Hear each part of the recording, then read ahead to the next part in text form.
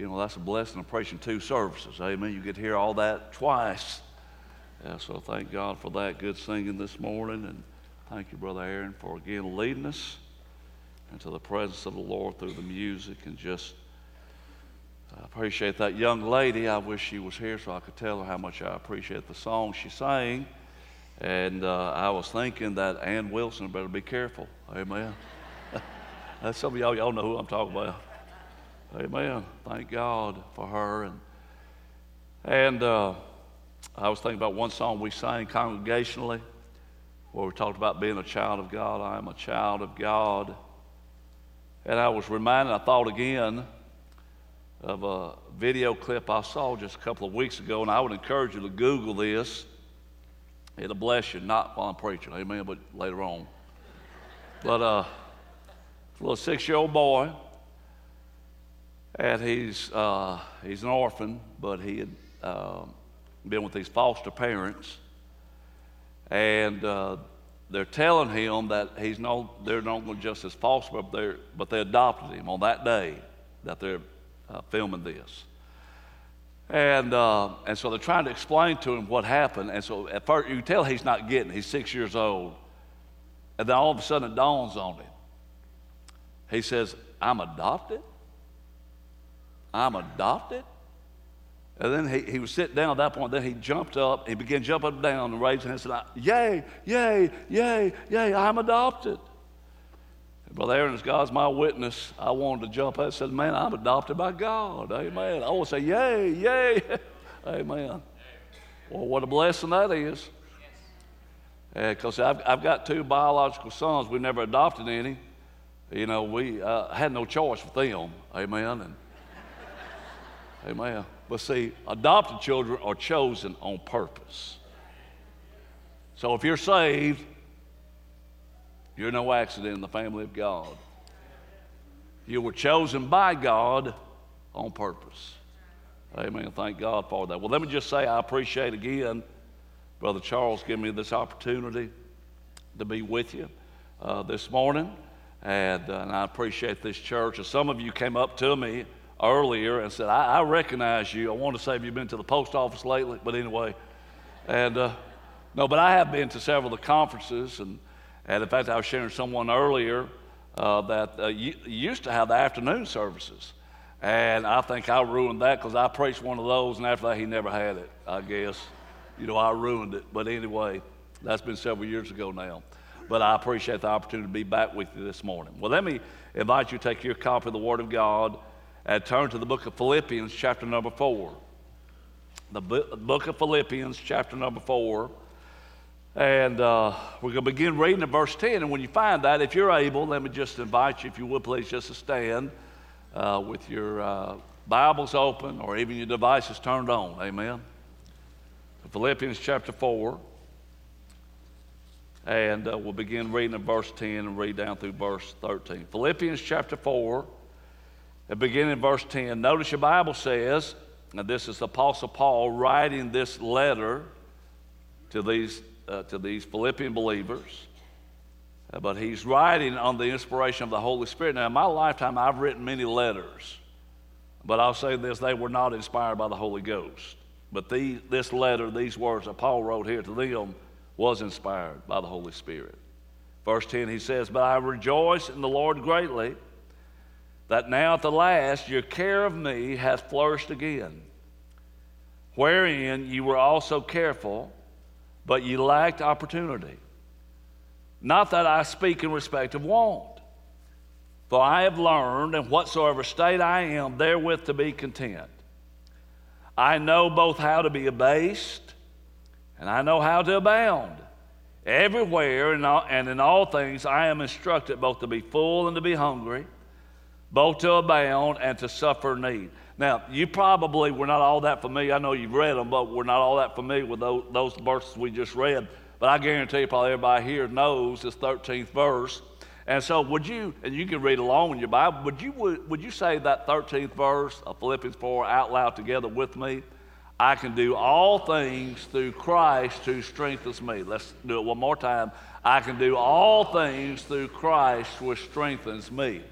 Now, for the next few moments, again, hopefully the Lord being my helper during this service, I want to talk to you, preach to you about this thought and thing that we see in this passage, and that is very simply that Jesus is enough. Now, before you see, let me say this to you, that contrary to what who is referred to as America's pastor, a very popular pastor in America, contrary to what he preached not that long ago, where in that message he said to his people in his church that you are enough, folks, I want to say you aren't. But I also want to say this, neither am I. I'm not enough. You aren't enough. I'm not enough. We aren't enough, but Jesus is. Amen. Jesus is enough. You may be seated. One of my favorite Christian songs is a song entitled Enough, and it was written by Elias Dummer. Now, the chorus of that song simply says, Jesus, you are enough. Jesus, you are enough for me. With nothing, I still have everything. Jesus, you are enough for me. Now, this morning, I'm convinced that that would have been the Apostle Paul's theme song if he had a theme song, because simply and basically, that's what he declares in these verses. I mean, when you boil down what I just read to you in these verses here in Philippians 4, what he was saying is, the bottom line is, what he's saying is that Jesus is enough. But I want you to notice that this truth, that Jesus is enough, involves at least three things that he mentions in this passage. First of all, this truth, again, that Jesus is enough, involves a lesson that is learned. A lesson that is learned. And that's what we see Paul talk about in verses 10 and 11. Now, you need to understand, again, that this little letter of Paul to the Philippian believers in Jesus, was actually a thank you note that he sent to them by way of Epaphroditus, his co-laborer in Christ, one of his co-laborers in Christ, thanking them for that financial gift that they had gave to him that he had just recently received. And that's exactly why he said in verse 10, but I rejoice in the Lord greatly that now at the last your care of me hath flourished again, speaking of their financial care of him. And then he went on and said, wherein you were also careful, speaking of their concern for him. But then he said, ye lacked opportunity. Now it's interesting to me that phrase in that 10th verse where he said, hath flourished again, means literally is revived. And you know, we talk a lot about, and sometimes we sing about revival, but all revival is believers, like most of us here this morning, believers in Jesus, like you and I, beginning to flourish again, flourishing again. And the honest to God truth is, the reason we need revival is because we do, if we're not careful, we begin to flounder in the things of God. But when God begins to revive our souls, we begin to flourish again in the things of the Lord. And also notice, and I think this is consistent with the context in which Paul is writing here, that when real Bible revival comes, one of the areas that is affected is our giving to the work of the Lord. But now, lest they think that he was one of those evangelists or one of those missionaries who would pace the floor back and forth, wringing his hands, and go to the mailbox every day, or to the post office box at the post office, to what we evangelists refer to as the Wailing Wall. Now, as I told them in the earlier service, if you want to know what that is, ask me after the service. I'll tell you what that is, that Wailing Wall at the post office. And Paul didn't do that to see if any money was in the mail, lest they thought he would do that. He said in verse 11 again, not that I speak in respect of want. For he says, I have learned in whatsoever state I am, therewith to be content. And here's what Paul was saying. Now, I am grateful to the gift that you gave to me, but understand, even though I'm appreciative of it, I'm really not anxious about it. Now, I want you to notice that word content. That word content there means satisfied, and it means to be at peace with yourself. In fact, it means to be self-sufficient, but it is not a self-sufficiency that is within yourself. It means to be self-contained, not needing any outside assistance. And what's interesting to me is that word content was originally used in that first century world of a country that was self-sufficient and self-contained, that did not need imports from other countries, from outside itself, in order to survive. Now, I want you to notice when he said state, he was not talking about the geographical location that he was living in at that time. Now, I don't have to say this in a lot of other states, but I do have to say this in the state of Texas where I live. Because I know there are some Texans, probably some Texans here this morning, who would say the reason they know that Paul was not a Texan is because no Texan in his right mind would ever say, I'm content in whatever state I'm in. Amen. And all the Texans say, amen.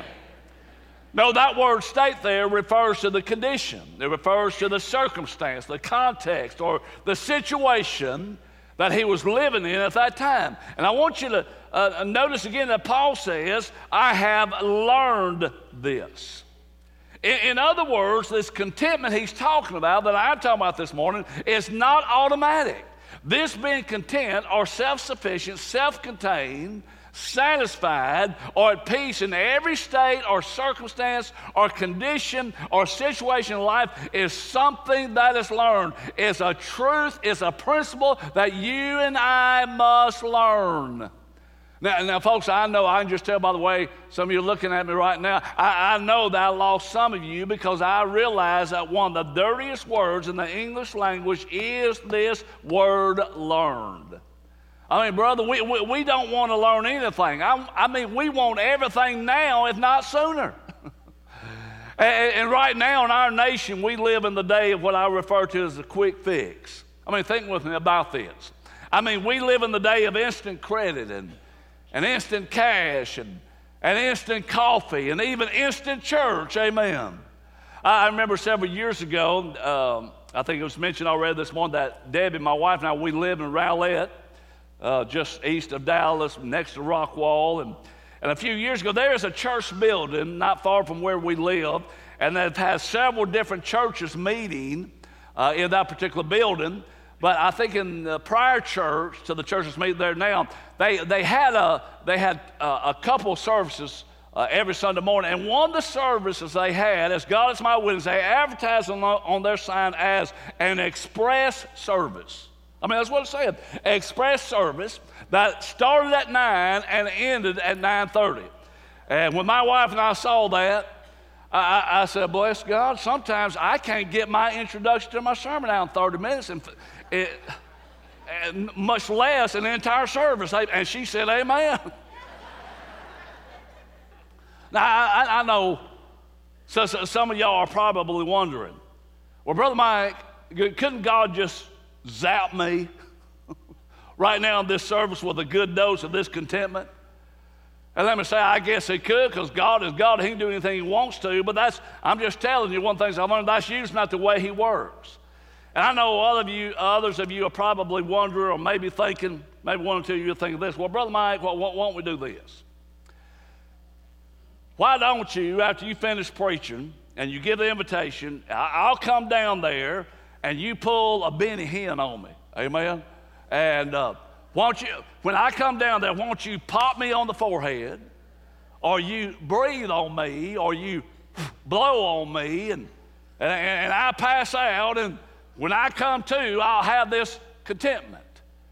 And let me just say, no, I couldn't do. Well, on second thought, I guess I could do that. Let me say this. You could come down here to the invitation, and I could breathe on you. I could on you. And let me say, you probably would pass out, but I can pretty much guarantee you, folks, that ain't the Holy Ghost. That's more like holy halitosis. Amen. And what I'm trying to get you to see today is that this contentment, and this is what the Word of God is teaching, is that this contentment is something that is learned. This truth that Jesus is enough involves a lesson that is learned. As Adrian Rogers said, in salvation, there's nothing to earn, but there is much to learn. But then this glorious truth that Jesus is enough involves not only a lesson that is learned, but also, notice second of all, it involves a life that is lived. And that's what Paul is talking about in verse 12.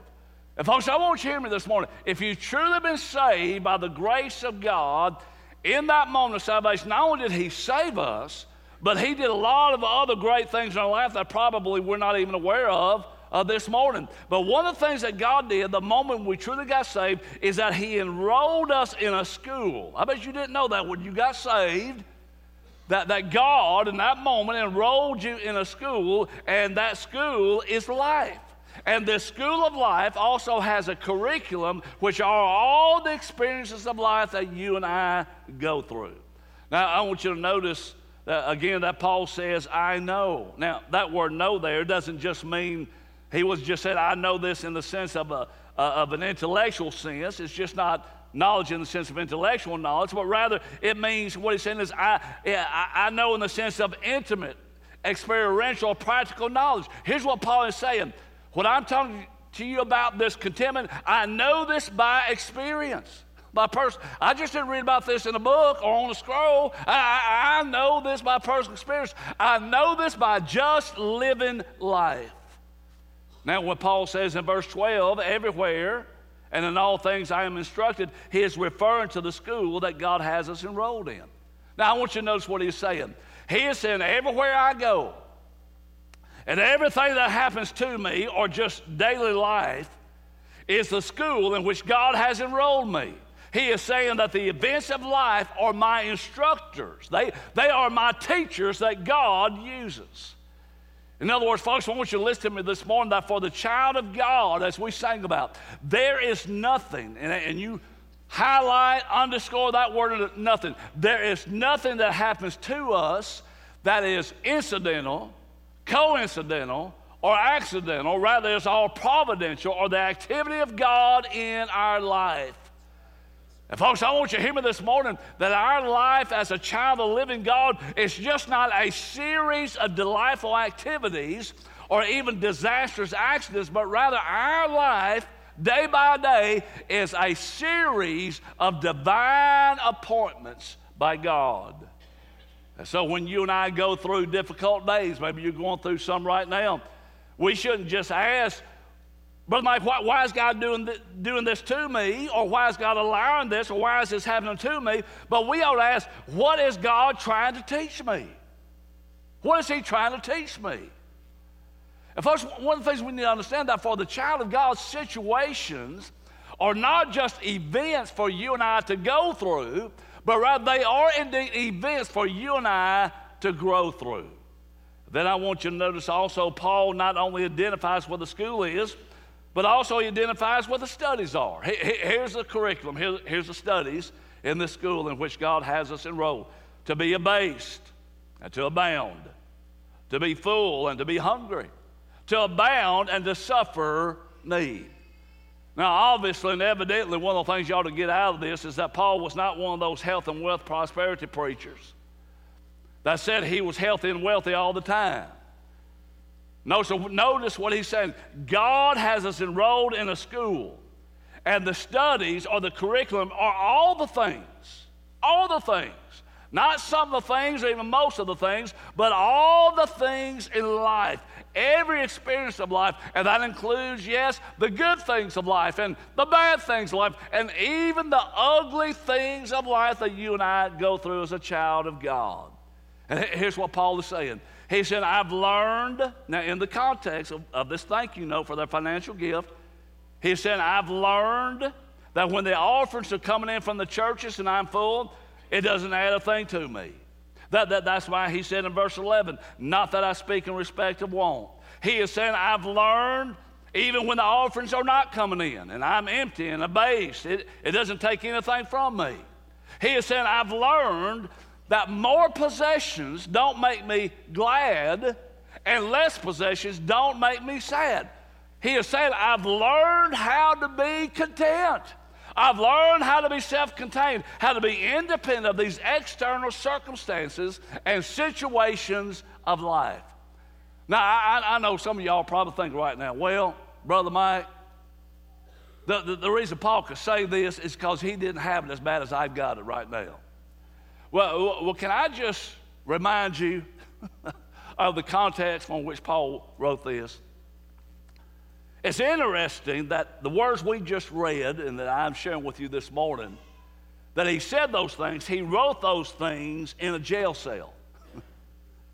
From a dungeon in a Roman prison, as far as he knew, waiting to be tried and executed by Emperor Nero, who hated Christians and who enjoyed, I mean, he was perverted. He enjoyed capturing Christians and taking those Christians and tying them to poles, covering them with tar, setting them on fire, and then lighting his gardens with them. That is a matter of historically documented fact. I mean, the light poles for Nero's gardens were the burning bodies of believers in Jesus. And so in that first century world, when they said in those days that somebody was on fire for Jesus, brother, they meant it literally. They were literally on fire for the Lord. Paul basically said the same thing over there in 2 Corinthians chapter 6, verses 8 through 10. Now listen to these extremes. And this is the way life is. I mean, these extremes, see if you can't identify with some of them. 2 Corinthians 6, verses 8 through 10.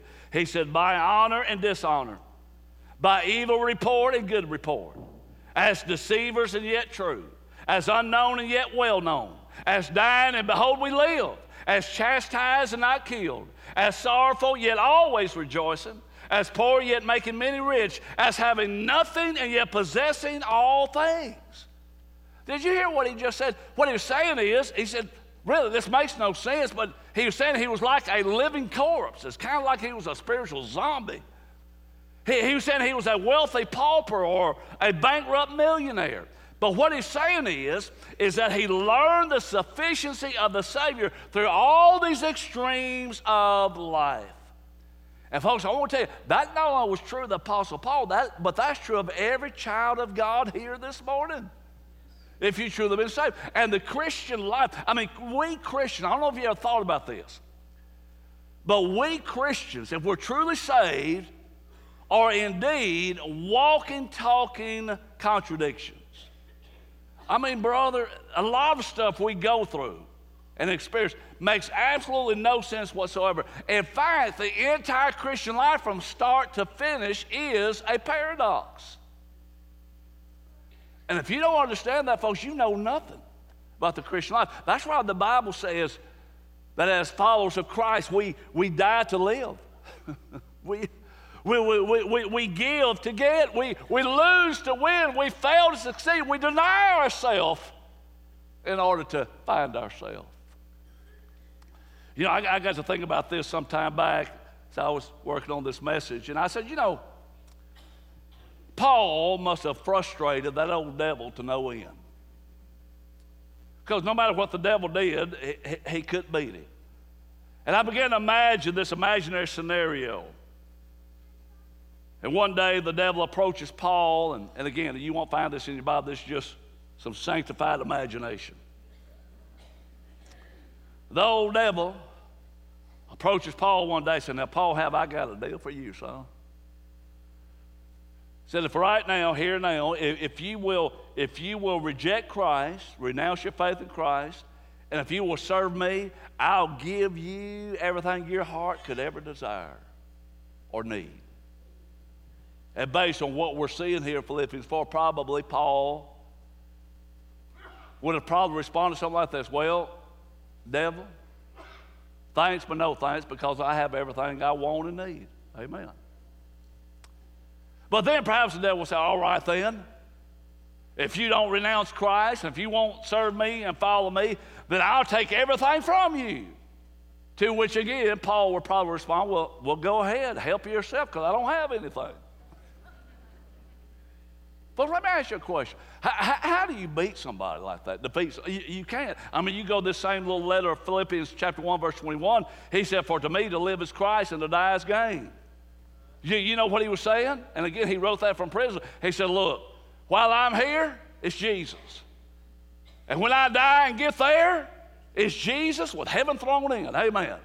He said, brother, heads I win, tails I win. He said, there's no way I can lose in that deal. Now, brother, you can't beat somebody like that or defeat somebody like that. And so again, and one of the things you and I must learn, as Paul evidently did, we must learn to hold all things loosely that are connected to this world and life. So we can learn this truth that Jesus is enough by just simply living life. I mean, the highs and the lows of life, and the ups and downs, the good times and the bad times, and the times we have more than enough, and the times we have less than enough. I mean, folks, God can bring us to the point to where, like Job, we can say after he lost his farm and his family, you remember what he said there? In Job chapter 1, verse 21, he said, the Lord gave, and the Lord has taken away. Blessed be the name of the Lord. But then finally this morning, this truth that Jesus is enough involves not only a lesson that is learned and a life that is lived, but last of all, it involves a Lord that loans or gives.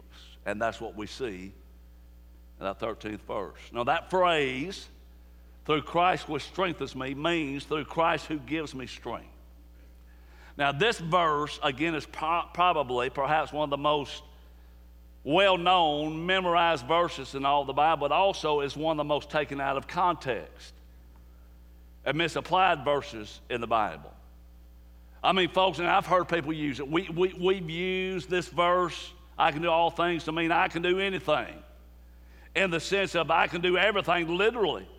I can do any job I want to work. I can play any instrument. I can play any sport. I can move any mountain. I can perform any miracle. I can do anything and everything I want to do through Christ who gives me strength. But folks, in the context of this passage, that's not what Paul is saying at all. In the context, he is saying that you and I, as a child of God, can face and handle every circumstance of life through Christ. Regardless of the situation, whether good or bad, we can handle it through Christ who lives within us and gives us the power. And very simply, basically, what Paul is saying is, listen, I am ready for anything and everything through Christ who gives me strength. Bring it on, amen, whatever it is. Here's what he's saying. I can be abased, I can abound. I can be full, I can be hungry. I can abound, I can have needs. I am content, independent of these external circumstances. I can face and handle any and every situation of life through Christ who continually loans or gives or infuses or pours strength and power in and through me and my life. And that's the lesson that he learned that you and I, as a child of God, must begin to learn even today. Years ago, I heard Ron Dunn at Milldale in South Louisiana tell this true story of an old man in England who was very wealthy and had one son. That son was a pilot in the British military, but he was killed in World War II. Eventually, the wealthy old man died as well, and since he had no heirs, his estate was to be auctioned off according to his will. Now, part of his estate included a fabulous, what they called a fabulous art collection. One of the auction houses in London undertook the task of auctioning off those paintings, many of which were masterpieces. And so on the day of the auction, people gathered at this day from all over the United Kingdom because they wanted the chance to buy some of the pieces in that grand art collection. But as the auction started, the auctioneer came up with an easel and he placed a picture on that easel. And it was a portrait of that man's son, whom nobody, for the most part, nobody there knew. And generally, the people who were there thought it was absolutely worthless because not only did nobody know that boy, nobody knew the artist who painted it, so no one bid on it. But it just so happened that in the audience that day, there was one of that old man's lifetime servants who knew and loved that boy from the time he was born to the time he died. And he just thought to himself, you know, it'd be nice to have that portrait. And since nobody is bidding, he was thinking that he could probably get it cheap. He didn't have a lot of money, so he bid. Now, the auctioneer also said that the man's will stated that before any of the other art pieces could be sold, that one of the son had to be sold first. And so since the other people wanted to get to the masterpieces, no one else bid. And since the servant was the only bid, even though it was a low bid, he got it. And everybody was relieved because they're thinking, oh yeah, now buddy, we can get to the good stuff now.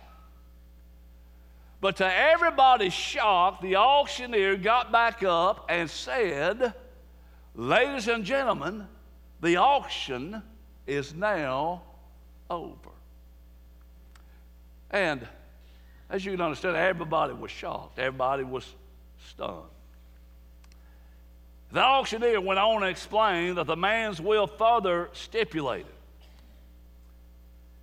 that whoever got the picture, whoever got the portrait of the son, got it all. got the entire estate. I mean, here's what he said. Whoever gets the son gets it all. And folks, I want you to hear me this morning. Can I remind you that if we're saved, brother, we are complete in Christ. And we have been blessed with all spiritual blessings in the heavenly places in Christ. And with Him, God has given us all things that pertain to life and godliness. And folks, I want you to hear me this morning that God the Father has stipulated in His new will and covenant that we call the New Testament that whoever gets a son gets it all. That's why in Romans chapter 8, Paul said that we are joint heirs with Christ, which means share and share alike. Whatever Jesus gets, I get. Amen. And folks, that's why this morning I can do all things through Christ who strengthens me. And what I'm trying to say, if you haven't already caught on, I'm trying to tell you that Jesus is enough. And He's enough for me. I hope He's enough for you. Let me break that down for you. Jesus is enough when I want and when I don't. Jesus is enough when I'm abased and when I abound. Jesus is enough when I'm full and when I'm hungry. Jesus is enough when I have enough and when I don't. Jesus is enough in the good times and in the bad times. Jesus is enough on the mountains and in the valleys. Jesus is enough in victory and even in defeat. Jesus is enough in sickness and in health. Jesus is enough when I succeed and even when I fail. Jesus is enough everywhere and in every situation and circumstance of life. Jesus is enough. Period. Case closed. End of story. Folks, all I'm trying to get you to see this morning is that all we really need, we already have in Jesus. But having said that, we won't really realize all we need, we already have in Jesus until Jesus is all we have. But when Jesus is all we have, we'll realize that He's all that we need. Amen. I'm not done. I'm not done yet. Just about. Hang in there. The plane's coming in for a landing. I got the landing gear lowered, but we ain't landed yet. Well, we see this truth so powerfully demonstrated. There's a lot of passages we could go to. But in Matthew 17, do you remember this account where Jesus took Peter, James, and John on this mountain? And because of this experience, they named the Mount of Transfiguration. You know what I'm talking about? Matthew 17. And the Bible says there in Matthew 17 that here's Jesus on this mountain with Peter, James, and John, that He was transfigured before them. Now, we don't have a lot of time to get into all that, what that means, but that word transfigured, look it up in your Greek dictionary. I mean, I know we got all Greek scholars here this morning, but it's interesting. That word transfigured is a translation of the Greek word metamorpho. Can y'all think of a similar word we use today? Metamorphosis. You learned this in biology 101. And basically, metamorphosis is a process where the inner nature begins to express itself outwardly, and that's what happened to Jesus. See, Jesus, He was fully man, but also He was fully God, robed in that humanity. And in that moment, it's as if He pulled back the veil of His humanity, His flesh, and gave a glimpse to Peter, James, and John as to who He really was. And remember, the Bible says that his countenance began to shine as the sun, and his clothing became bright white as the light. And they saw, and that reveals to us one of the things that is true of God and his godness. What I refer to as his godness, God and his bare essence. There's a lot of things the Bible reveals about God, but one of the things that God reveals about himself in the Bible is that, among other things we can say about him, is that he is light. 1 John chapter 1 says that God is light, and in him there is no darkness at all. One preacher said years ago, that's why when God the Son came to the earth over 2,000 years ago, that's why he robed his deity with our humanity, because if he hadn't done that, it never would have been nighttime in Israel. Amen. Because God is light.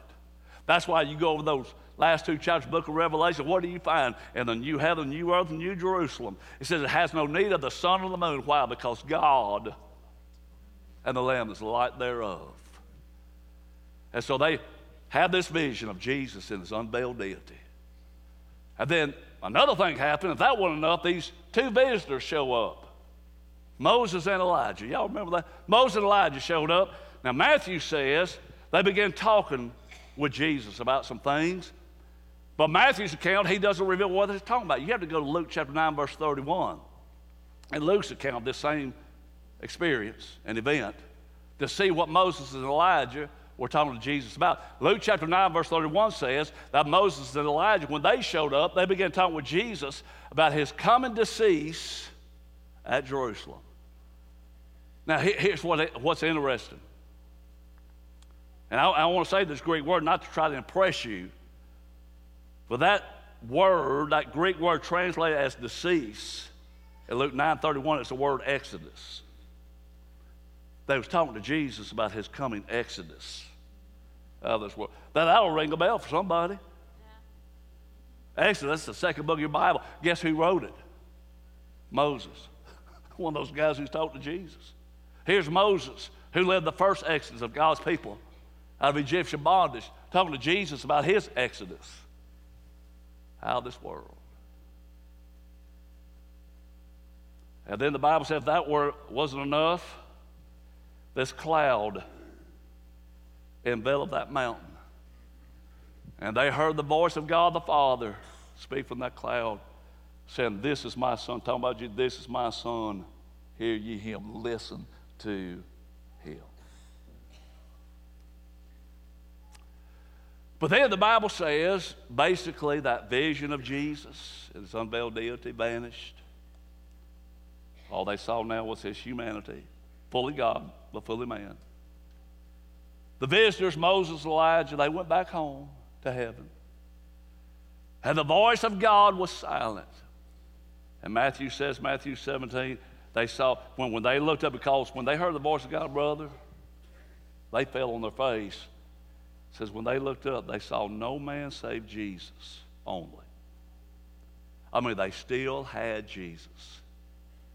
And then, I think it's verse 9, the Bible, and here, folks, when you read your Bible, just don't read your Bible. You need to read your Bible when you read your Bible. And pay attention to words, even little bitty words. There's a little two-letter word.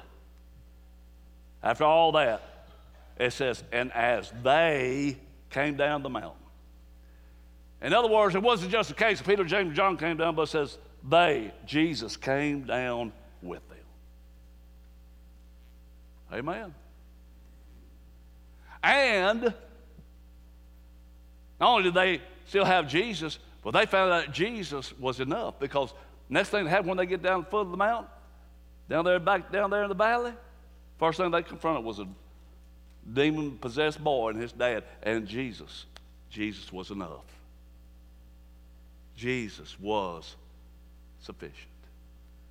And folks, I'll just say this to you. You may be on the mountain today, but you're going to come down off that mountain.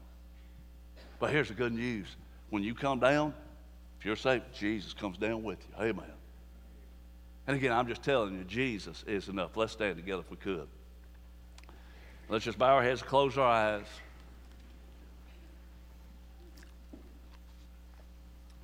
Every head bowed, every eye closed this morning.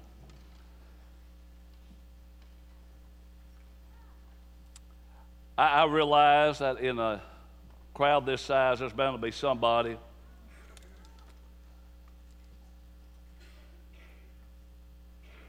what I've been preaching, you have no comprehension of it whatsoever, that Jesus is enough. Because you've never trusted Jesus to save you. You've never been saved. And I want to tell you, all the stuff you're trying to find satisfaction, there's no satisfaction, brother, in this world, the things of this world. It will never be enough. It will never be enough. I remember just rather recently, I read a statement about John D. Rockefeller, who in the late 1800s, early 1900s was one of the wealthiest men in the world. And he was asked by a reporter in an interview, he said, one of the wealthiest men in all the world, John D. Rockefeller, said, how much is enough? How much is enough? And the story goes that John D. Rockefeller responded by saying, just a little more. Just a little more. See, the stuff this world never satisfies. But I guarantee you, Jesus does. I mean, even if the world strips from you everything you've got, your health, your wealth, your family, brother, hey, you still got Jesus, amen. But if you don't know that, you can get that settled this morning. And I would encourage you, well, Jason's here, I'm here. If you're not sure you're saved, why don't you get that settled this morning? And maybe you're here this morning, you know you're saved, but man, you're going through some stuff. Maybe you're not going through a storm right now, but hang on, brother. Like Brother Bill Stafford used to say, we're either in a storm, coming out of a storm, or heading toward a storm. Amen. Just hang on.